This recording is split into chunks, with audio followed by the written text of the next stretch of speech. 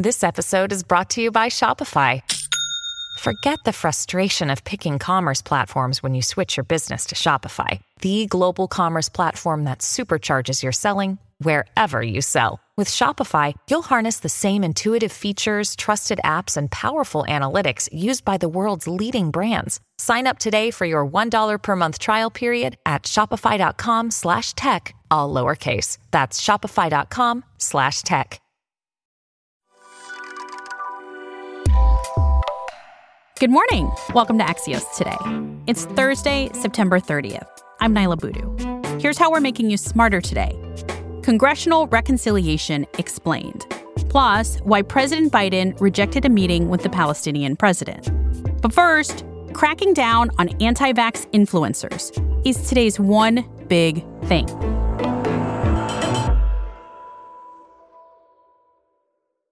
YouTube announced yesterday that it's cracking down on anti-vaccination information on its site, beyond content just related to the COVID vaccine.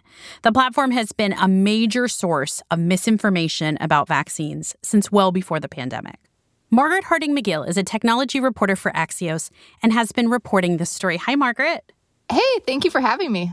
Margaret, thanks for being here. What kind of content is YouTube targeting with this? So YouTube had a policy that was focused on misinformation specifically related to the COVID-19 vaccines. With that policy in place, they've taken 130,000 videos down since October.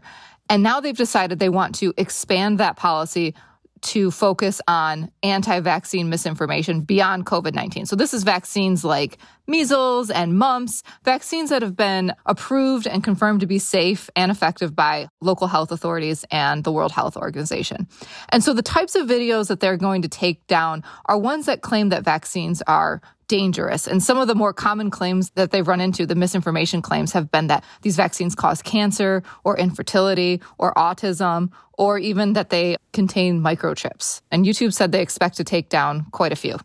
How big of a platform has YouTube been for anti-vax information?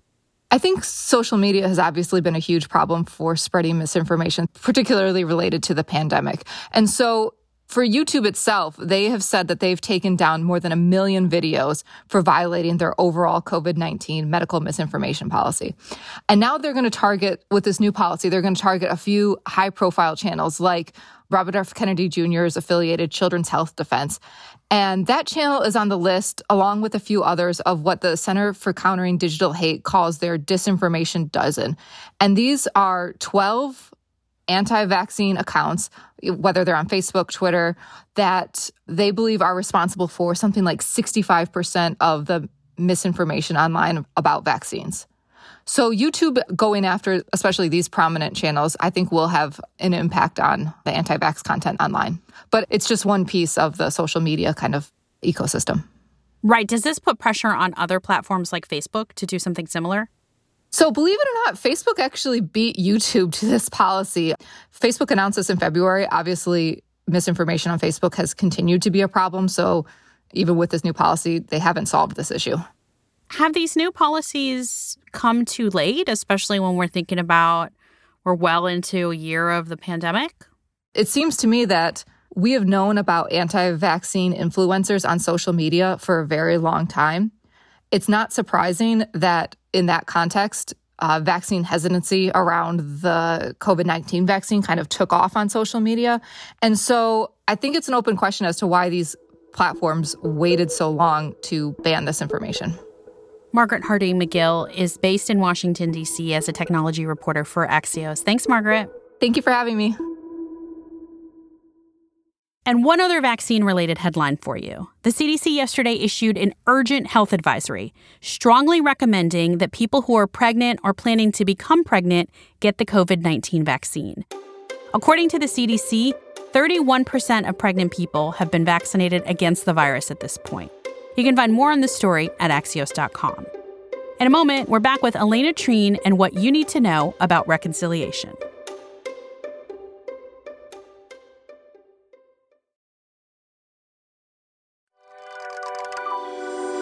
Welcome back to Axios Today. I'm Nyla Boodoo. This is an intense and complicated week on Capitol Hill, even by D.C. standards. You've probably been hearing about President Biden's $1.2 trillion infrastructure bill. We've been talking about it for months. But there's also the $3.5 trillion reconciliation package. This is very complicated. So I turn to the person I text with questions about this, Axios' White House and congressional reporter Elena Treen, who is here to tell us what we need to know this Thursday morning. Good morning, Elena. Good morning, Nyla. Can you just start with, what does reconciliation actually mean? Reconciliation is part of a budget process on Capitol Hill. And really, I mean, in the simplest terms, is it allows one party, in this case, Democrats, since they control both chambers of Congress and the White House, the ability to pass laws with a simple majority vote, which is, in the Senate, a 51 vote threshold.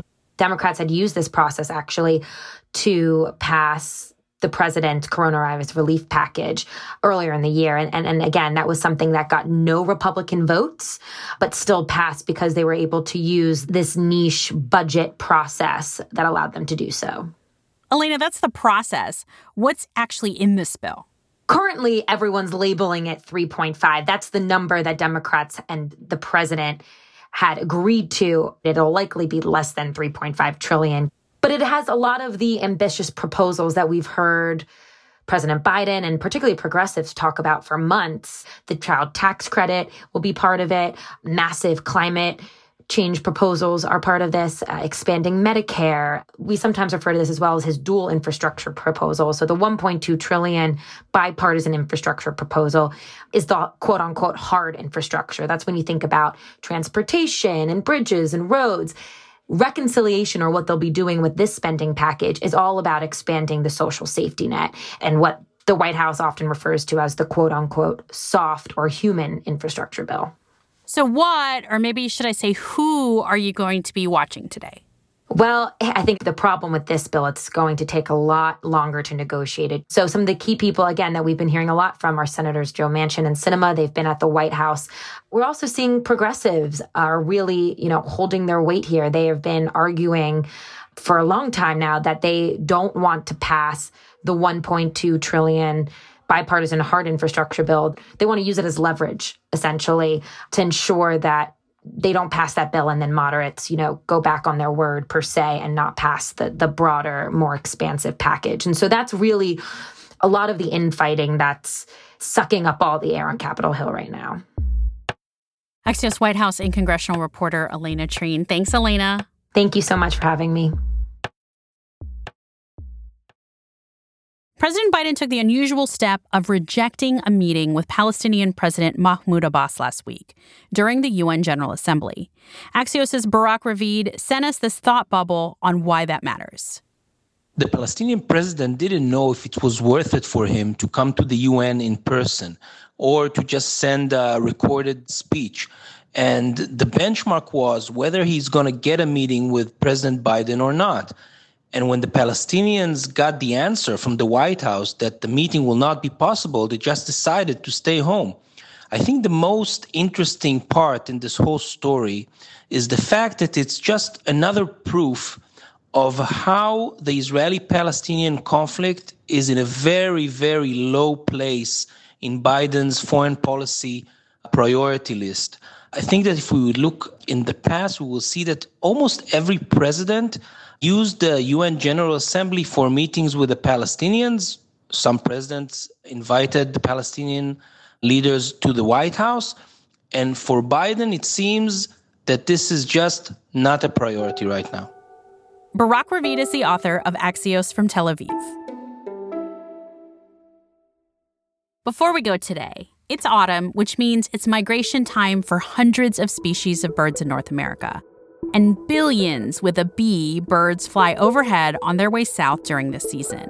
That also means it's incredibly dangerous for birds. Many of them get disoriented by lights in windows and crash into the glass. One small way to easily help?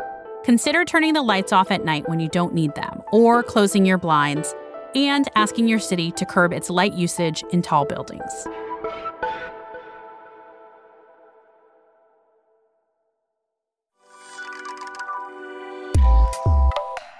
That's all we've got for you today. I'm Nyla Boodoo. Thanks for listening. Stay safe, and we'll see you back here tomorrow.